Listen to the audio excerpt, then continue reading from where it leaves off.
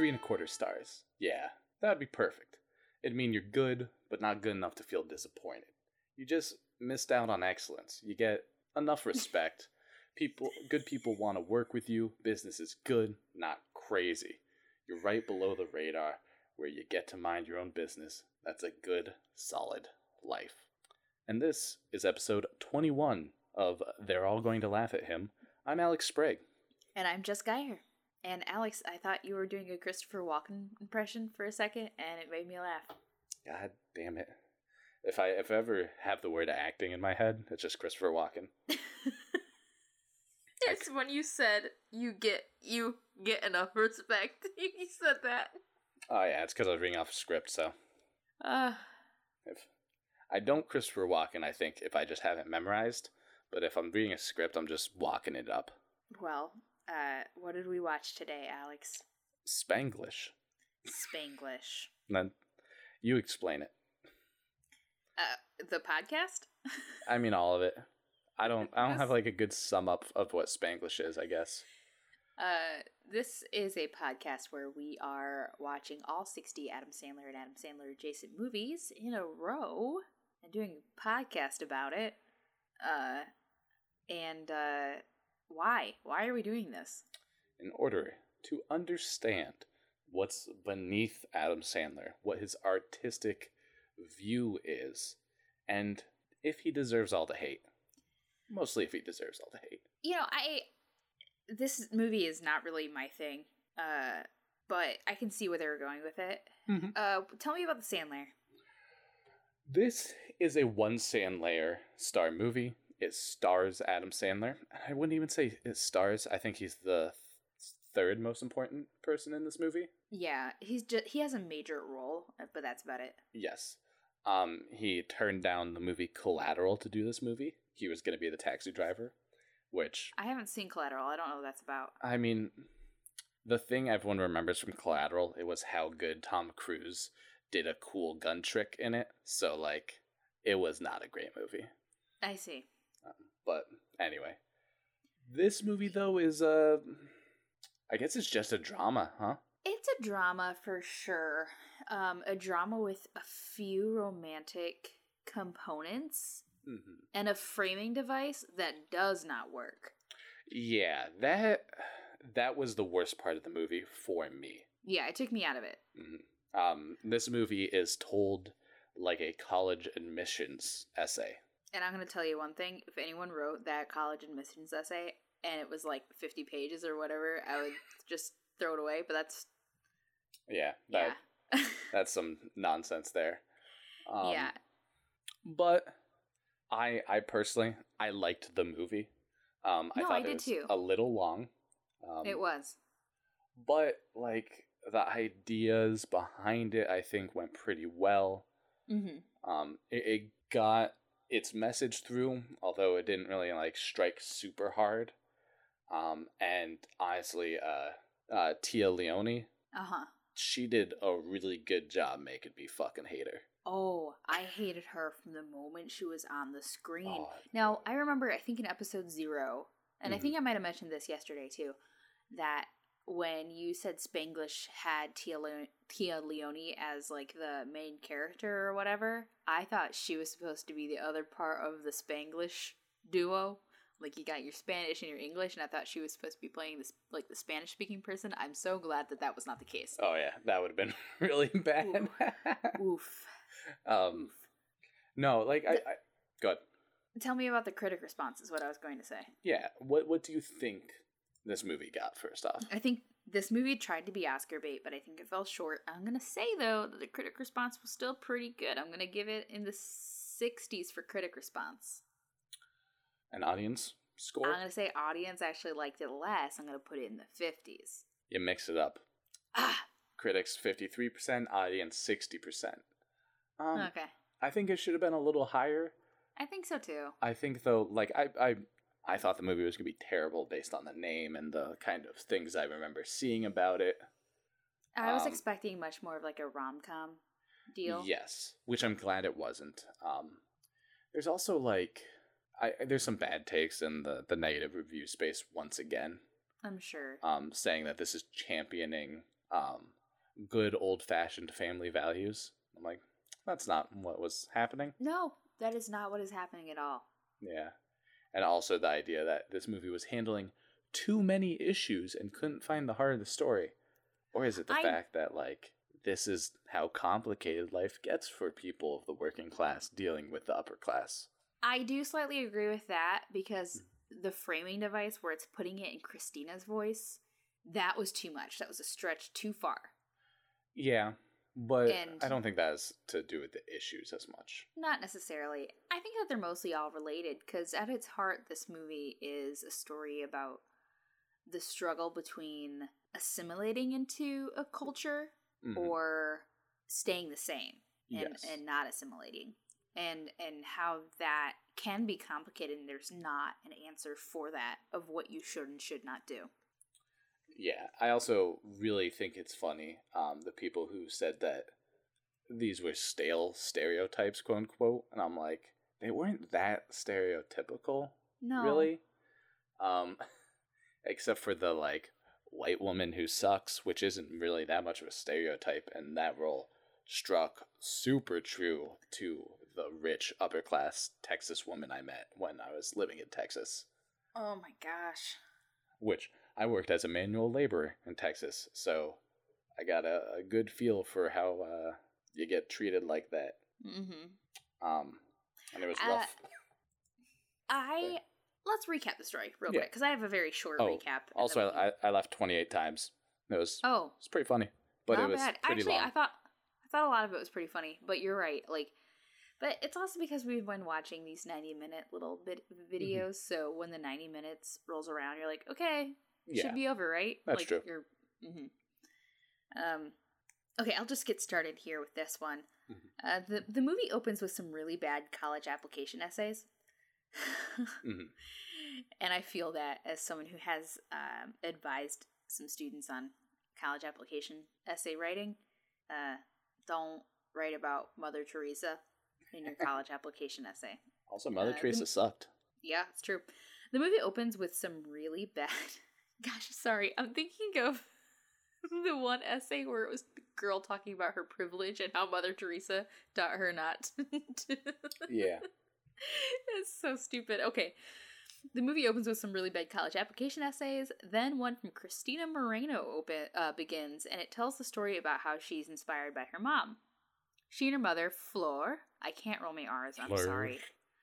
I've tried to roll my R's before. I have given it serious practice because I want to be able to. It doesn't work. My tongue won't do it. People have tried to coach me. I'm sorry. Yeah, I can do it, but I saw the shape it just made into my mic because I don't have a super good one, so I will not be hitting you with 1,000 implosives. Thanks. Flor is played by Paz Vega. They moved to LA from Mexico, and they chose LA because of its large Hispanic population, bigger than Texas's Hispanic population. I don't know if it's bigger as much as it is percentage-wise larger. Well, that's what I meant, but yeah. Yeah, I just want that might matter. I don't think it does, but... Well, the thing is that all of Texas's Hispanic population is smaller than just LA's Hispanic population. Interesting. That was like the thing that they said. Well, they said that LA was 48% Hispanic, while Texas was 30-something. Yeah, Texas is the state versus LA the city. Oh. But that doesn't mean there's more in LA than in Texas. Well, yes, true. But you're living in a city, not in a state. Yeah. But whatever. I mean, anyway. Yeah, it really doesn't matter. No. I just fucking love statistics. Flor worked some low-paying jobs until her cousin Monica translates for her for like a nanny/housekeeper interview at the Klasky household. And Mrs. Deb Klasky, played by Tia Leone, is a high-strung woman, very privileged, and is very mean to her, like nasty to her daughter Bernie about her weight. Mr. John Klasky, played by Adam Sandler, is a chef at a nice restaurant in LA.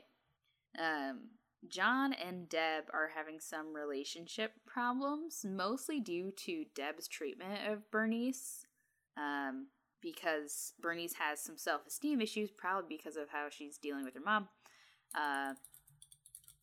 And, you know, meanwhile, John is trying to help her with, like, her history. It seems to imply that maybe Bernie has, like, she might even have dyslexia, because when she reads a newspaper later, John says he read that really well. Anyway. Yeah. I like, actually, that they didn't harp on it, and it's just, like, him trying to support her, and they don't, like, make it a big plot point. I thought that was nice. Yeah, I thought that was nice, too. Fleur intervenes when Deb buys clothes for Bernie that are too small. Fleur tailors them and takes them out so Bernie can fit into them. And in the meantime, Deb hooks up in more ways than one with a realtor for a summer home on the beach, and she forces Fleur to move in with them too by essentially threatening her job. Like, if you don't move in with us, there's nothing we can do. Yeah. I mean, and she needs this job, basically. It's way more money than she'd ever been paid before. And it's too far to take buses, and moving in means that her daughter has to move in too, which is important. Yeah. And up to this point, they didn't even know she had a daughter. She was very private about it. Yes. Fleur moves Christina in with them, and Deb starts doing lots of things without Fleur's permission, such as going on shopping trips, dyeing her hair, etc., which pisses Fleur off. And Deb doesn't seem to realize what the problem is. Like, why can't she just be cool about it? She's being very, why is everyone against me? I think she might have even said those words. Yes. Man, I hated her so much in this movie. Yeah. Which means, like, it was a really good portrayal, basically. But, like, I've known so many people like this that it just, like, viscerally made me quickly angry. Oh, yeah. I've known so many people like this, too, and some personal family experiences. Anyway, she's also doing this right in front of Bernie, who she has not done anything really nice for ever in this whole movie. They made a big, earlier in the movie, they made a big scene of her buying clothes for Bernie, and then them being not size too small, and it was actually a disappointment. And then she just brings this other girl out for a fun trip with no, like, ulterior motive. Yeah. Well, other than this is a skinny, pretty girl, whereas her daughter is portrayed as not skinny and pretty. Mm-hmm. John also intervenes, and I'm calling it intervening because that's the word Fleur uses. Mm-hmm. John also intervenes by giving Christina $640 for scavenging for sea glass, which he had promised all the kids. Which makes him and Fleur have a big fight. I do want to point out in this scene, John, that's his name, right? John? Yeah. Yeah. John offers his children and this other kid money for every piece of sea glass they get, because he was going to use it at his store. And restaurant. What? He's a restaurant, not a store. Yeah, a restaurant's just a kind of store for food. But anyway, but his kids don't really try and don't care about money, and then she brings home a shitload of sea glass and ends up having to pay her $640, and he didn't expect that much. Yeah. Which... he expected $50 tops, which Fleur still thought was, like, a lot. Yeah. I mean, again, I do understand the issue in this, but it did make me think that it was a funny situation, and that, like, I really... felt for John in this whole thing. Oh, I did too, yeah. Because he also is coming from a place of privilege, but we'll talk about that in a minute too. Yes. Eventually Fleur learns some English and can start to have some conversations with John. And the side plot is that John's restaurant has been visited by a critic from New York City, and he's been awarded 4 Michelin stars. Which makes him... and actually called the greatest chef in the world. Yes. And everyone's very happy for him, but he's not, because he wants his restaurant to still be like a neighborhood thing. Mm-hmm. And he wants, like, to be able to take in walking clients and stuff. Yeah. He takes Fleur there after he finds out that his wife has been cheating on him for the past 11 weeks with their realtor. And they kiss, and they have a really nice time, and Fleur tells him that she loves him, but she quits her job anyway and leaves, taking Christina with her. Who is extremely upset to be taken from her new fancy life in private school. But Christina and her mother reconcile quickly, like on their walk back home, like at the bus stop after having like a brief fight. And she closes the essay with how the college acceptance will not define her because that identity rests in that she is her mother's daughter. Which I actually think is a very lame thing to say. As someone who was called, their father's son a lot growing up, like, you shouldn't think of yourself as only your parents' kid. You're you. That's what you should learn. But I get it. Whatever, that's fine. I do want to point out, though, she quits the job because Deb basically keeps interfering with her relationship with her daughter and invites her to a sleepover, and she is lying that they're working on schoolwork, but actually they're just watching Charlie's Angels, I think the movie when her aunt has been able to come to LA from Mexico, which is a really big deal, and they're having a party. And Christina's not there. I do want to point out, too, that this is, they are illegal immigrants in the movie. Yes. So there is a large amount of risk at all times for them to, do stuff. Yeah, and the opportunities that you have as, an undocumented immigrant, not an illegal immigrant. Yeah, my apologies. I don't believe in borders. I just use their words, which is something I shouldn't do. Yeah, the opportunities that you have as an undocumented immigrant are very slim. She's only taking jobs, you see in the beginning, that she can be paid cash in. Mm-hmm. Because otherwise she's at great risk, which is, it's pretty much true. Yeah, and even this, I mean, she's getting paid in cash, probably. It seems like it. Yeah, she's definitely getting paid in cash. Yeah, and she's making $33 grand a year, I think it was. $650 a week. Yeah. And she treats this like the greatest sum of money anyone's ever seen, basically. They're so excited. They're finally not worrying about money. And I mean, that's a decent paying job, but like also, they live in LA. It's pretty expensive, even if you live in kind of the lesser parts of LA. And they live in the barrio. Yeah. Which Deb points out and actually compares it to where she's moving, like for the summer place. Mm-hmm. But the whole point of them living in that area of LA is so they can be around Flor's culture. Yeah, I'm just saying, like, it doesn't matter where you live in LA. It is expensive. Like, that's true. Their idea of wealth is very different than these people's. They're, I mean, I would call it outrageously rich because anyone who lives like that kind of sucks in my mind. They live in a gated house. They have like 3 SUVs. I don't know how many. They have this giant house with a pool and then a summer home. They have a mug filled with fucking $20 bills in the kitchen just in case. Yeah. And like a lot of there's like a 50 in there too. Yeah. Like enough money that like it was probably like an easy grand, I'd say, just sitting there. I wouldn't call it a grand. It was probably a couple $100. I don't know. Easy grand. But that's not the kind of money I just have sitting in a mug. Yeah. I mean, also, why? If you're using cash nowadays, it's better be for something illegal. Well, let's talk about. Well, they are because they're employing an undocumented immigrant, which is illegal. Not that it should be, but yeah, they just don't pay taxes. Yeah.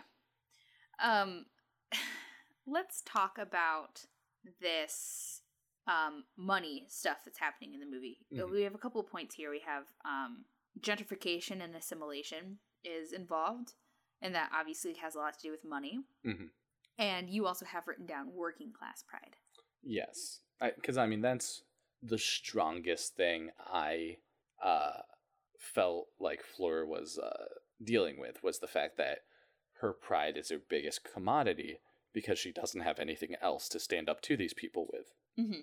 Yeah, it is her only commodity. And in fact, it supersedes her desire to have that money. Mm-hmm. Everything, like, she even gives up the scholarship for her daughter. Her daughter got a $20,000 scholarship to go to a private school that Bernie goes to. Which is obviously something Deb is using to hold over her as another point of manipulation. Oh, yeah, for sure. But that's also tied into that gentrification versus assimilation and assimilation thing. Mm-hmm. So the one of the reasons why Flor says that, hey, I did pretty good at that pronunciation, that she says that she doesn't want her daughter to go to the private school, is that either she will be the odd one out or she will fit in with them. And both are not good. Yeah. And John says he worried about the same thing for Bernie. And that he would always prefer to be the odd one than... Yeah.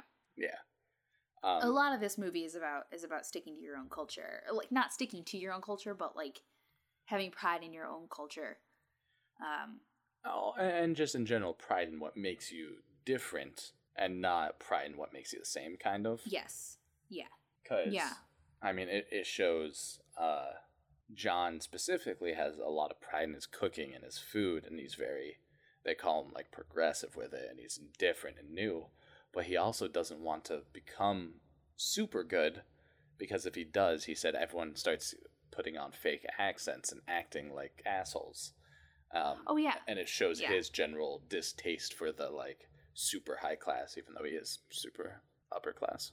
But that also reminds me of the gentrification thing, because he says he wants to keep it a neighborhood thing, but as soon as people learn that it's a nice place, a bunch of people start coming who can afford to wait 4 months for the meal or could afford to like jack up the prices, which is the problem with a lot of neighborhoods in big cities. These neighborhoods that were historically cheaper to live in have become gentrified because now they're cool. Mm-hmm.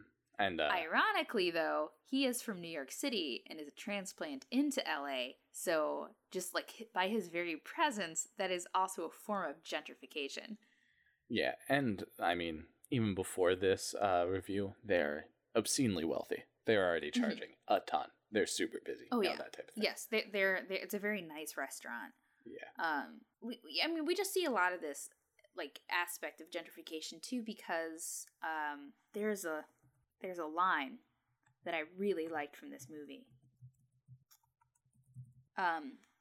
When they're leaving for Malibu, I guess is where they're going, right? On some beach that I can't remember the name of.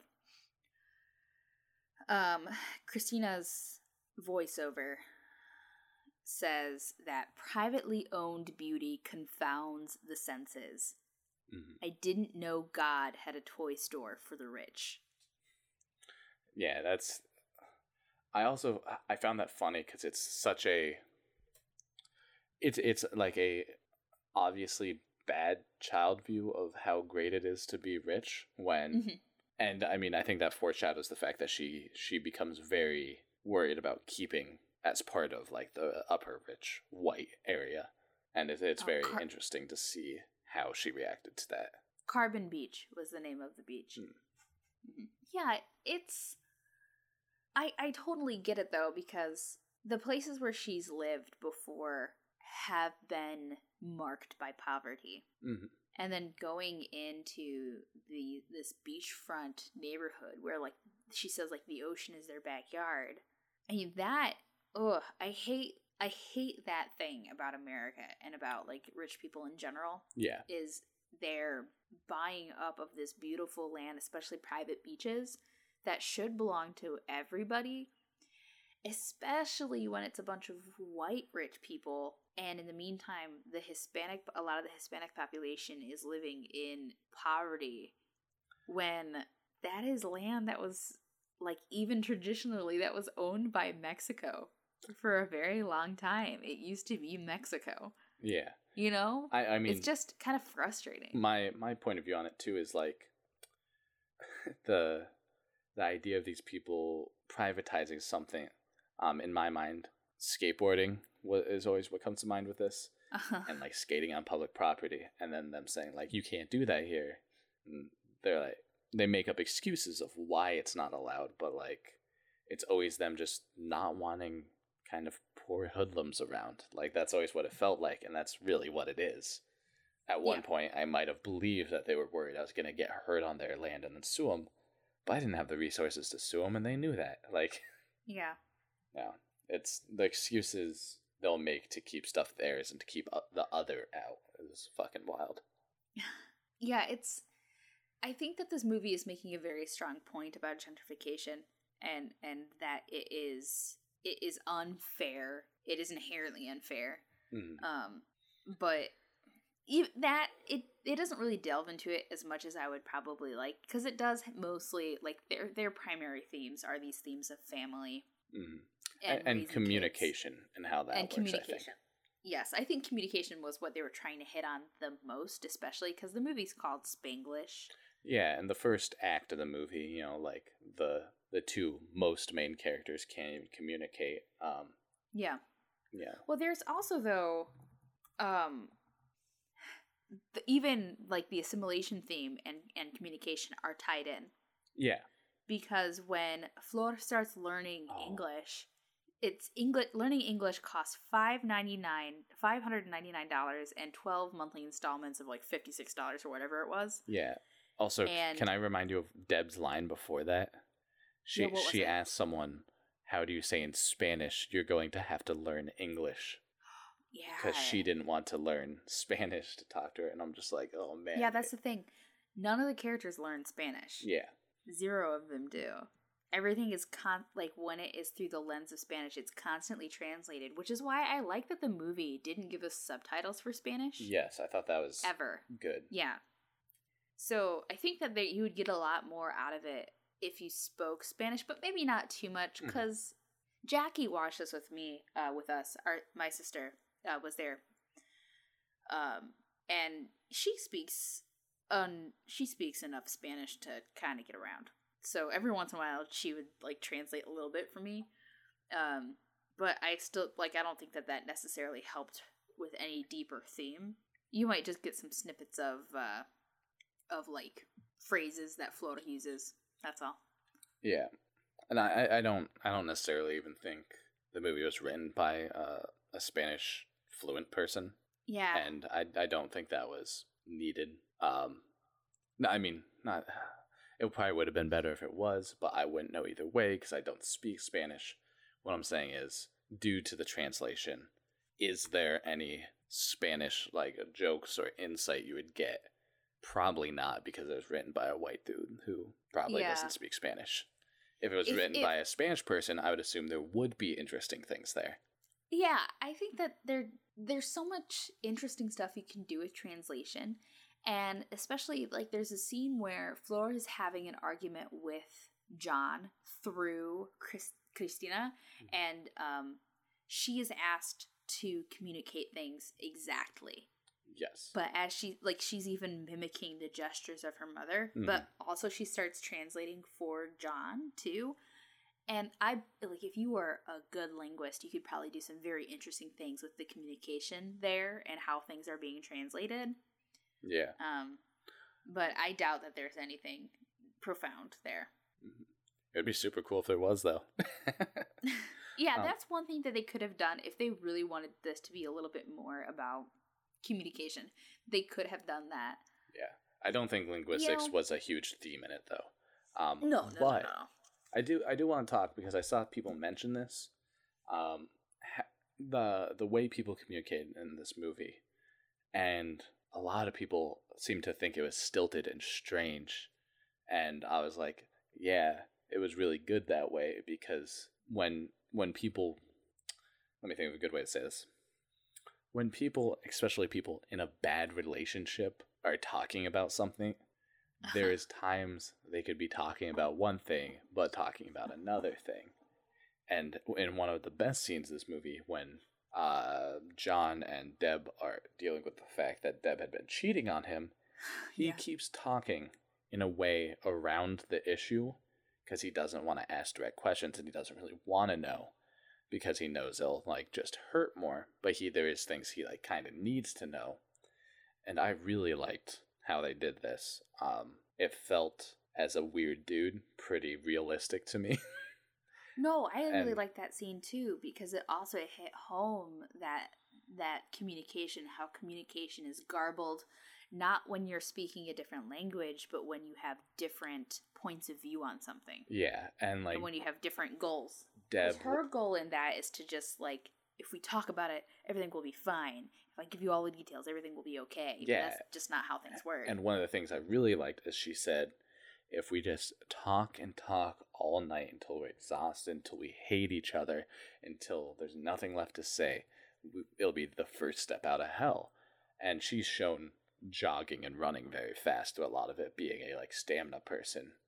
Yeah. And John communicates subtly and like with grace, and he's shown, because he's making very delicate, well-made food throughout the thing.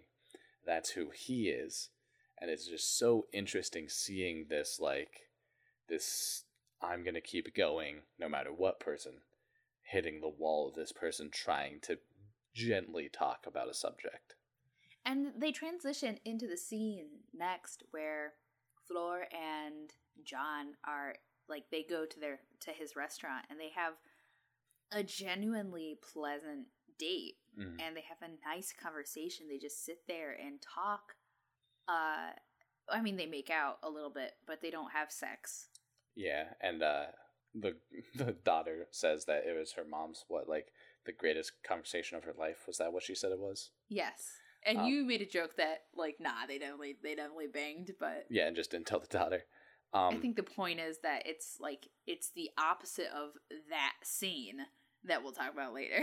Or we can talk about now if you want to. I do want to say though, I saw someone make a Reddit post that said, "Why didn't John and Fleur just fuck?" And it was the funniest question ever. And I mean, the answer is because John is married and is worried about his family and realizes it's something he can't do, even if it's something he wants to do. Fleur also has children, child, that she has to take care of. They legitimately. She already had one husband leave her, so. And it's funny because John assumed she was widowed, which it says that's the only way a man would leave you.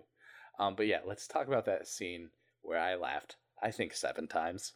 It was so good. So, when John gets this 4-star, he's the greatest chef in the world review, Deb reacts by pushing him into the bedroom. She's in her workout clothes still. She just came in from a run. Yeah, and she runs hard. It's no light jogging. I wrote down, she's a white woman Terminator, about how she jogs. Yeah. And she's yelling, left. Yeah. And she just rips the buttons off his shirt. She's ripping her clothes off and getting them stuck on her. And then she just violently comes on top of him while he does nothing. And he's even saying oh, I guess you can just go alone, huh? And it is such a awkward, it's so awkward. They're not lasting the movie in this scene. And do you know what's fucked up? Multiple times I saw people say that the relationship with Sandler and Fleur didn't really make sense to them due to the sexual chemistry between him and Deb. Well, they're probably children who don't know what they're talking about. Because if that's sexual chemistry, I'm really fucking up right now. Yeah, that is they're just they're two completely different people. It makes me really wonder how and why they got together.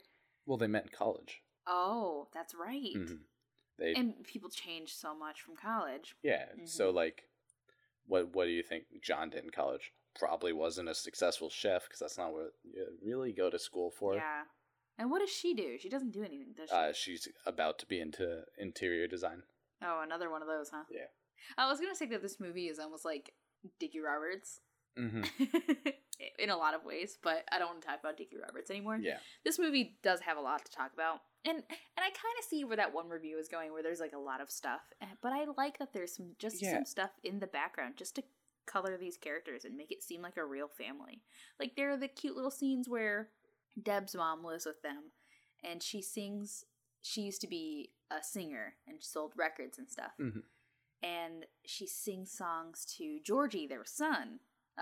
So her grandson, when he has a nightmare, so his nightmares are productive. And I think that's a really cute little behind the scenes backwards thing. Yeah, that and I think the grandma's role in this is very important because she's portrayed in the beginning kind of as a callous alcoholic older woman, who you think is going to be nasty. And then when Deb's not looking, she signals how much she should get paid so that Flora can get the job because she likes her. And then she's a constant ally of everyone, not in a bad playing sides, but literally she's there to support anyone who needs it. Mm-hmm. And she is there first and foremost for her daughter, of course, which is how you should be. I mean, but she says something like, "My issue is I love everyone," and does not she forces her infidelity to come into the light. Yes. She's not like, I'm going to protect my daughter from everything. It's, I'm going to force her to become a better person type thing. Yeah. I'm not going to let her cheat on someone else she loves, basically. But I was going to say that the movie even kind of makes, it mentions that there are background things happening in the movie, like, especially with the grandma, because her name is Evelyn. Mm-hmm. When she confronts Deb about Deb's infidelity, she says, "I quit drinking, not that anybody noticed."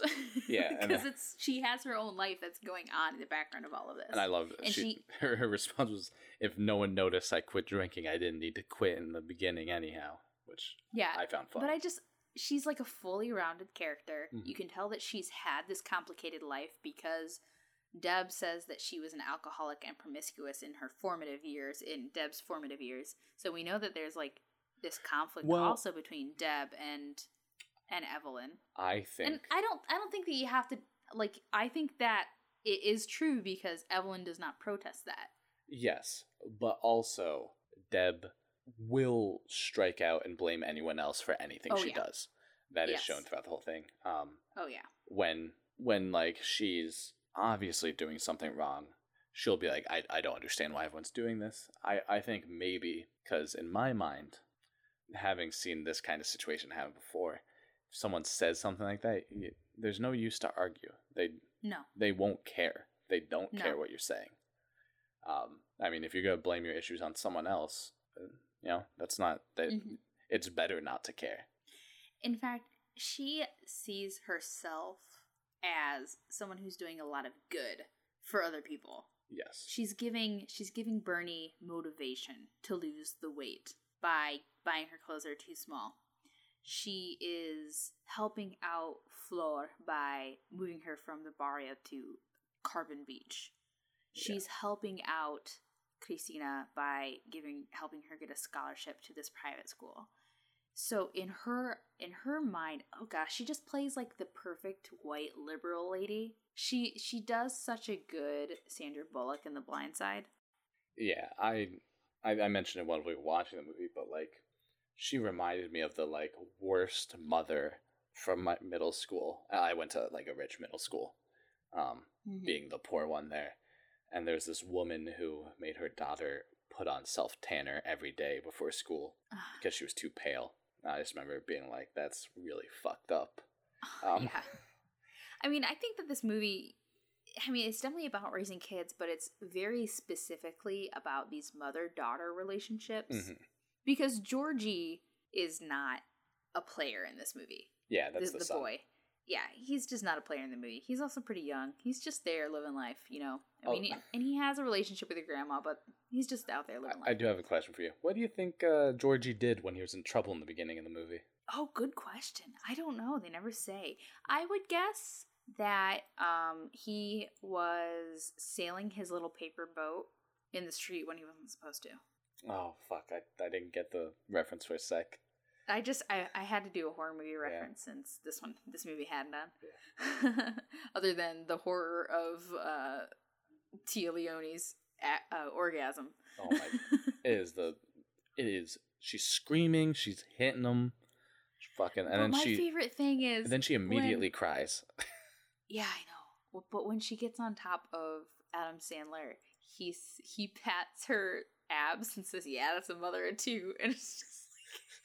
So that would be a mood killer for me.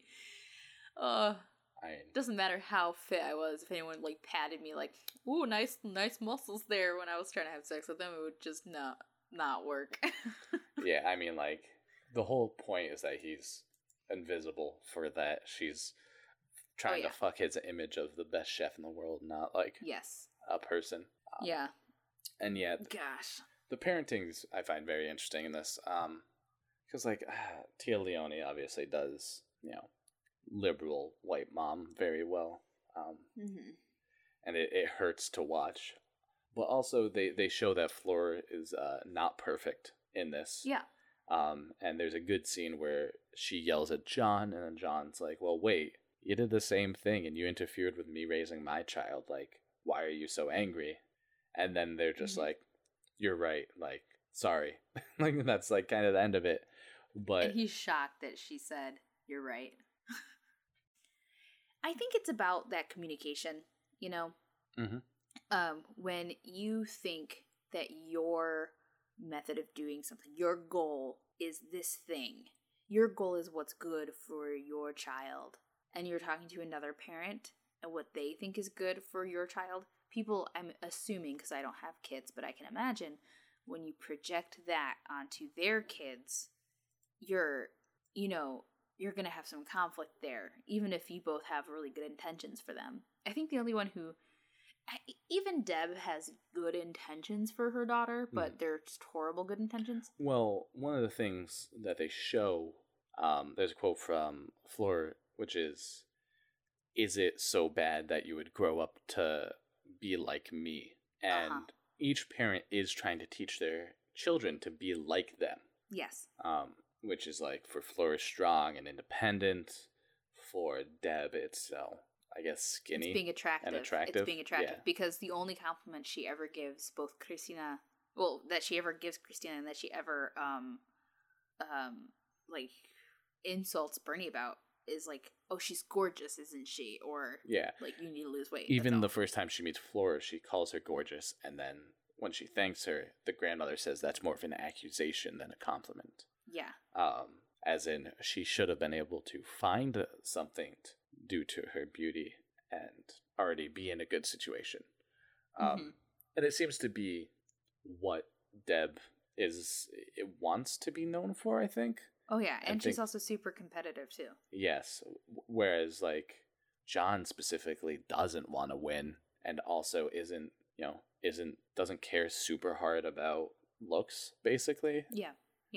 So, like, she's not getting what she wants out of him, and he doesn't, fake it.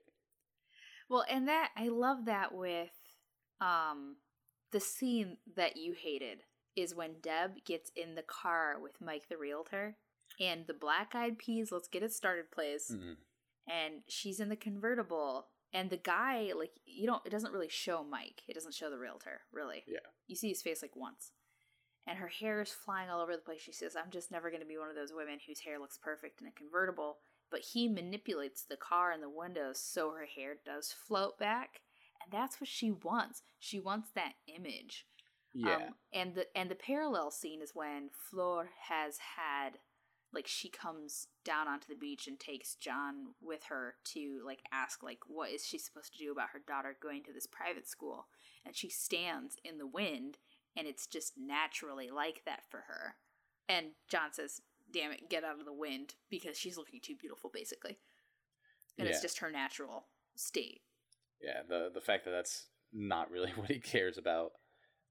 It is interesting. Also, like, I hated that scene because, like, there is a certain type of person who, like, if you're in a convertible and, like, get your hair perfect and drive around, like, that's gonna make you want to fuck. And I think that's the worst type of person. Yeah, that's just true. People who get horny at cars. I just can't stand, man. I can't do horny car people. Well, I wish that I had a better transition into this next theme then. Well, talking about horny cars. Latin machismo? Latin machismo. Machismo? I don't know. I think it's machismo in Italian, maybe? I don't know. There's a second M in there for me. But what do you mean there's a second M? Machismo. Yeah, there is another M. Okay. Okay, what now though? But yeah, so there's this thing with Flora and John where she talks about how he's emotional. And he's like a Mexican woman. And that he would be, like, kind of made fun of in normal Latin machismo stuff. Culture, maybe. And I find it very funny because in the beginning, it seems that that's what she would prefer, but near the end, it doesn't really seem like that. Whereas, like, Deb does want the Latin machismo, basically. Yeah. Yeah, I wish I could comment more on that, but I don't really have much to say on that topic other than Fleur mentions that she is being upset, not angry at John, but angry for herself. Like, allowing herself to process her feelings is a virtue in and of itself. Yeah, one thing we forgot to mention is the movie starts with a lot about how when she is left for the first time, she doesn't let her daughter see her cry, even though her daughter can hear it, but she pretends that she never hears her mom cry. And there's this whole thing, which is mirrored later when Bernie hears her mom cry for 6 hours straight and comes to John and looking for comfort because her mom's been crying for 6 hours straight, saying, like, I hope he comes back. Making Bernie think, like, is my dad gone forever? Yeah. It's the family in this movie is a mess. And I wonder, like, is John gonna stay with Deb? I hope not. I hope he divorces her. I think it's the right move that John and Fleur don't get together. Yeah, I thought that was a smart move. I know a lot of people seem to have not liked it, but, like, it makes so much more sense. Like, it would be weird and kind of gross to have John and Fleur have this relationship where he was technically her boss, and then they get together and they're pushing families together while he's going through a divorce, and instead she keeps her independence and keeps her strength, because that would have been a cop-out to her whole story of, like, I don't want to have this white woman run my life. I agree. Plus, I said before, not on this podcast, but I have said before that I don't like movies where the boss and the worker get together, like Sound of Music, where like the boss and the nanny. Yeah, me neither, because I don't want to watch it, because I don't want to watch a musical where the boss gets together with the nanny. It's weird. But there's a line when they're in the restaurant having their date, essentially. Their first and last date. Adam Sandler kisses her, and she tells him to stop because they're not going to have sex. He says, "You're right, we can't do anything that brings us any satisfaction or release, but I'm still having a great time."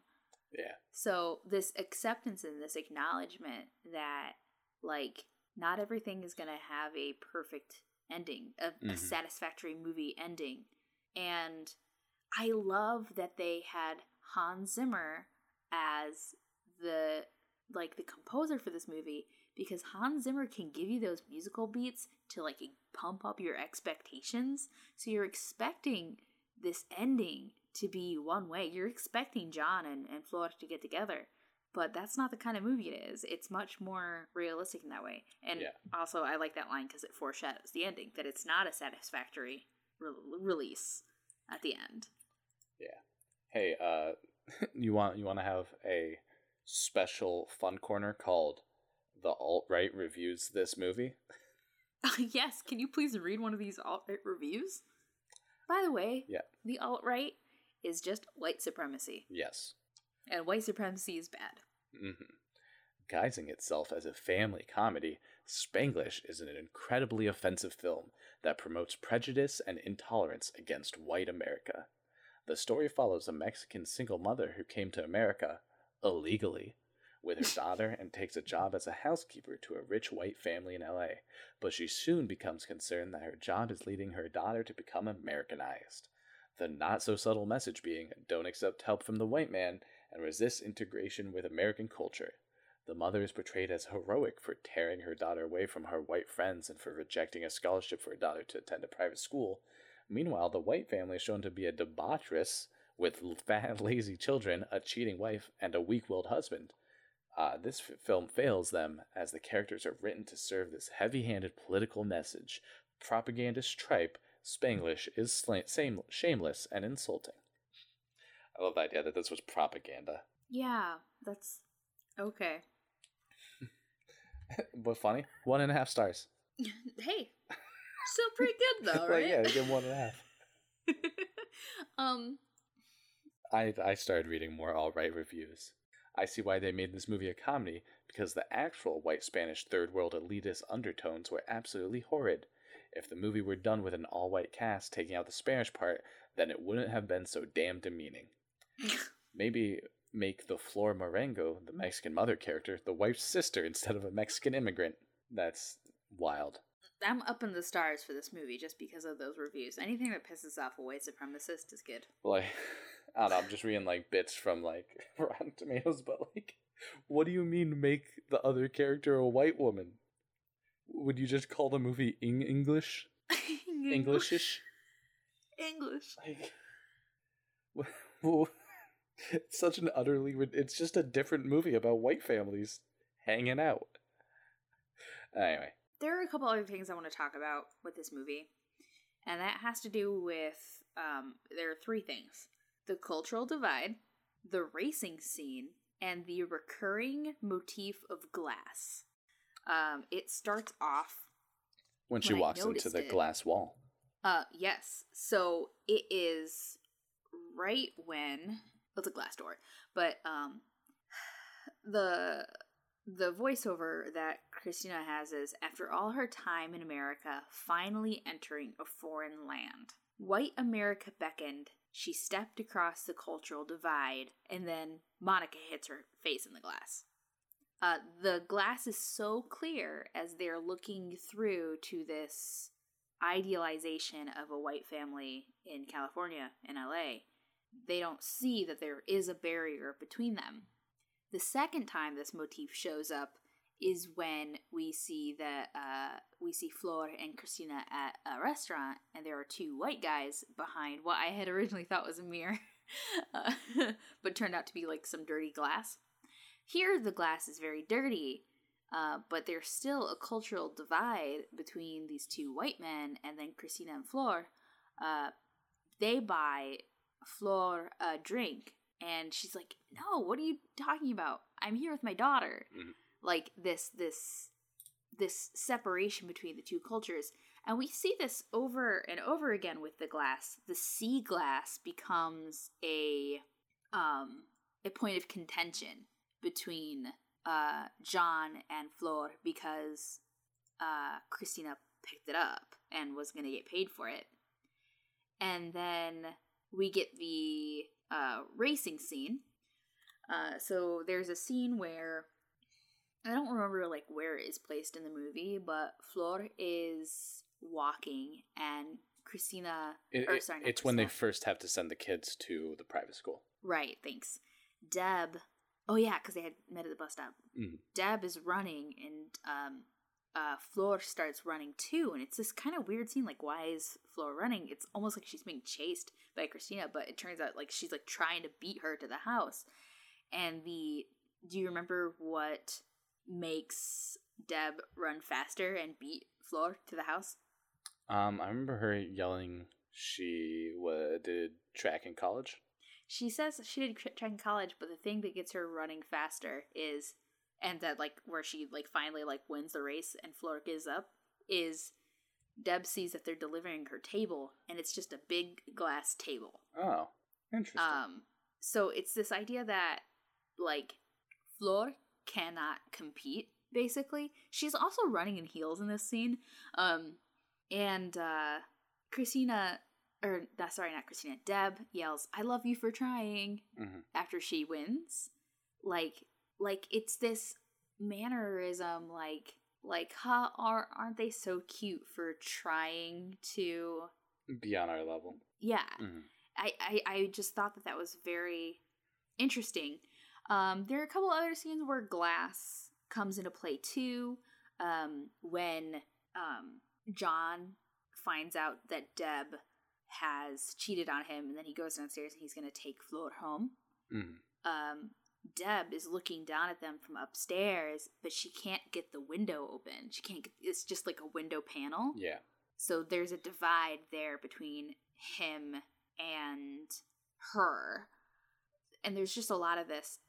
And then the final scene, we have the bus stop is also a glass panel. The bus stop where Flor mm-hmm. and Christina have their final, like, is it going to be so bad to grow up to be like me?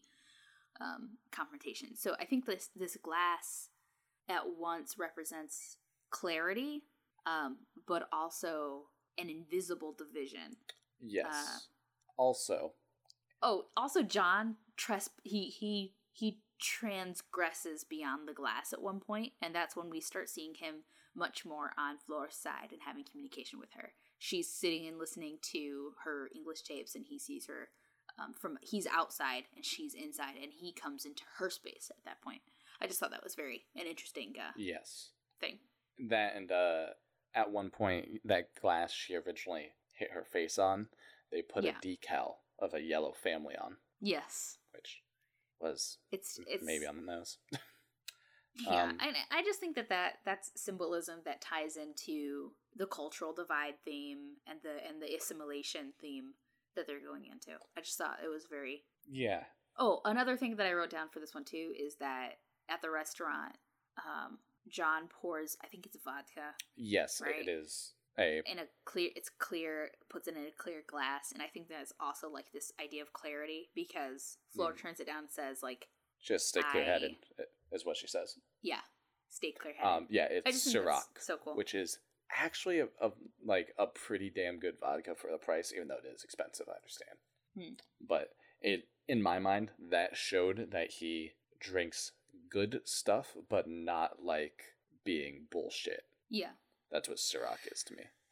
Well, overall, though, I don't think I can't give Adam Sandler the credit for the really cool glass motifs. I can't give him credit for the script. No. I can't give him credit for his character. I will say, though, this movie. He did specifically take this movie over a movie where he's a taxi driver who drives around a serial killer. He chose to be in this movie on purpose. Yeah, and I think he did a really good job in it. I think that he was I like him in his dramatic roles, like I said. And I like seeing him be a sweet person, because we saw him be a sweet person in a couple of the last movies too. And I mentioned that in 50 First Dates, our recording for 50 First Dates. It's nice to see him in that kind of sentimental type role. Yeah. A few little things, I think, from this movie too. Deb says "I love you" to everyone on the cast except for John, which is very funny. But shows. Oh, I didn't notice that. Yeah. Yep. He even says "you love me," and she slams the door when they fight in the beginning. Oh, she also says "I like you" to him when they're having sex. Yes. Yeah. Just some interesting stuff. Yeah. The comments from the people that work beneath John at the restaurant are great.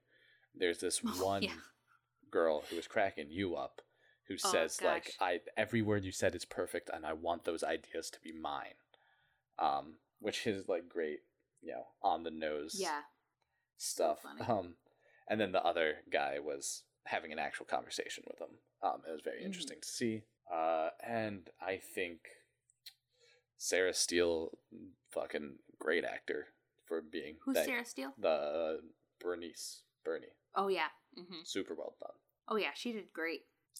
Yeah. I wish that... Part of me wishes that this movie were longer, or that it even had 2 parts, so they could do more with some of the stuff that they had in it.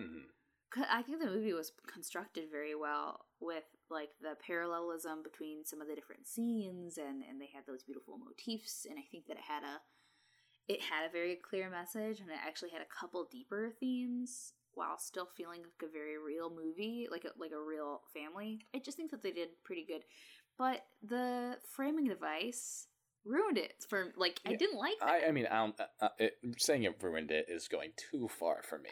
That's why I corrected myself. Yeah, I didn't like it. It's without that, I think it's like an extremely good movie. Yeah. Before that, like even if they had her as an undergrad talking about like an undergrad at Princeton taking like some kind of like sociology course, and that's a paper she's writing for it. Would have been so good, like something like that. I felt like we didn't need the voiceovers from Christina at all. Yeah, it was a little. The parts where she was doing it made it feel cheesy and ham-fisted. We didn't need her to say, "Here she was stepping out of." You could have had a little bit of dialogue to explain why they went to LA instead of Texas. You didn't need the stepping through the cultural divide voiceover. You didn't need that. Yeah, it made it too easy, and now, like, it's funny because a lot of people said that this movie is extremely subtle. I'm like, no, it wasn't. No, it's not. No. People fucking don't know what subtle is. Yeah. They're just racist. No. Yeah. Because like it's just like a white woman being overtly shitty and knowing she can be because the person is, quote unquote, beneath her. I do like that Drew Barrymore was in this movie though. What? In Charlie's Angels. Oh fuck, you got me there. Also, that egg sandwich he made looks so fucking good. I want it. Oh my god. I want to eat it. I've seen so many people comment about it online. Like, oh, yes. It was a memorable sandwich. Also, if anyone cares to try to talk shit about what I said about Ciroc, I know it's made by 50 Cent. I don't care that's brand that way. It's good. Get over it. A lot of people talk shit about that back when I ran a bar too. It's one of the better vodkas out there. I don't care about your opinion. I just read in my notes another one of those voiceover lines that again like slaps you in the face with what it's trying to say, what the movie's trying to say, when it could have been said so much better without the voiceover. Masters and servants unconsciously dancing in lockstep. So when things go wrong, traumas converge. You didn't need to tell us that. We could have watched the movie and figured it out for ourselves. Sometimes this movie treats the audience like they're too ignorant to know what's happening in the movie that they're currently watching. I don't know, man. 16 years ago in America? Fair. I mean... Fair. Okay, well... Who knows? What are we watching tomorrow? We're watching The Longest Yard. And this is a movie that I have seen. And I haven't. I have learned it's a remake of a Burt Reynolds movie, and it's about prison football. I remember thinking, due to the trailers of this movie when it came out, that I wouldn't like it, but that's because I was, I don't know, there's just like a lot of Ludacris in the movie, and back then he was just a rapper, not in Fast and the Furious, and now I like him. So. But Ludacris is not in this movie. No, his music Nelly is, though. is in this movie. Ludacris has songs in the movie, is what I'm saying. Yeah, I know. Yeah. And I've seen Nelly live, so. Well. It was at a Taylor Swift concert, which I snuck into. In Texas. That was a good one. Anyhow. You can find our podcast at Laugh at Him Pod on Twitter. And you can find our games at wannabegames.com. You can also support us on Patreon at patreon.com/wannabegames, but instead, why don't you take your money and give it to the Bail Project or to another similar bail fund near you. Support a community project. Yeah, preferably your community. Yes. The Bail Project will serve the community at large. But, I mean, do some research into where your money's going. And I recommend the Bail Project specifically because it will directly help fight racial injustice in the United States and support the protesters marching for Black Lives Matter. Yeah, I want to shout out to all of our Kickstarter backers for Moonpunk who decided to help donate with us, which we matched, and we ended up donating $658 to the Bail Fund Project just yesterday. So, yeah, thanks. Thank you. Really cool of you guys. Super cool of you. You can see me tweet wildly political rants at Joska. And if you want to know more about Yu-Gi-Oh! At Kitty Crusade. I can't think of a good transition other than, you know what my favorite Yu-Gi-Oh! Card is? Pot of Take My Wife, Please. That's right. You've activated my trap card. Yu-Gi boy.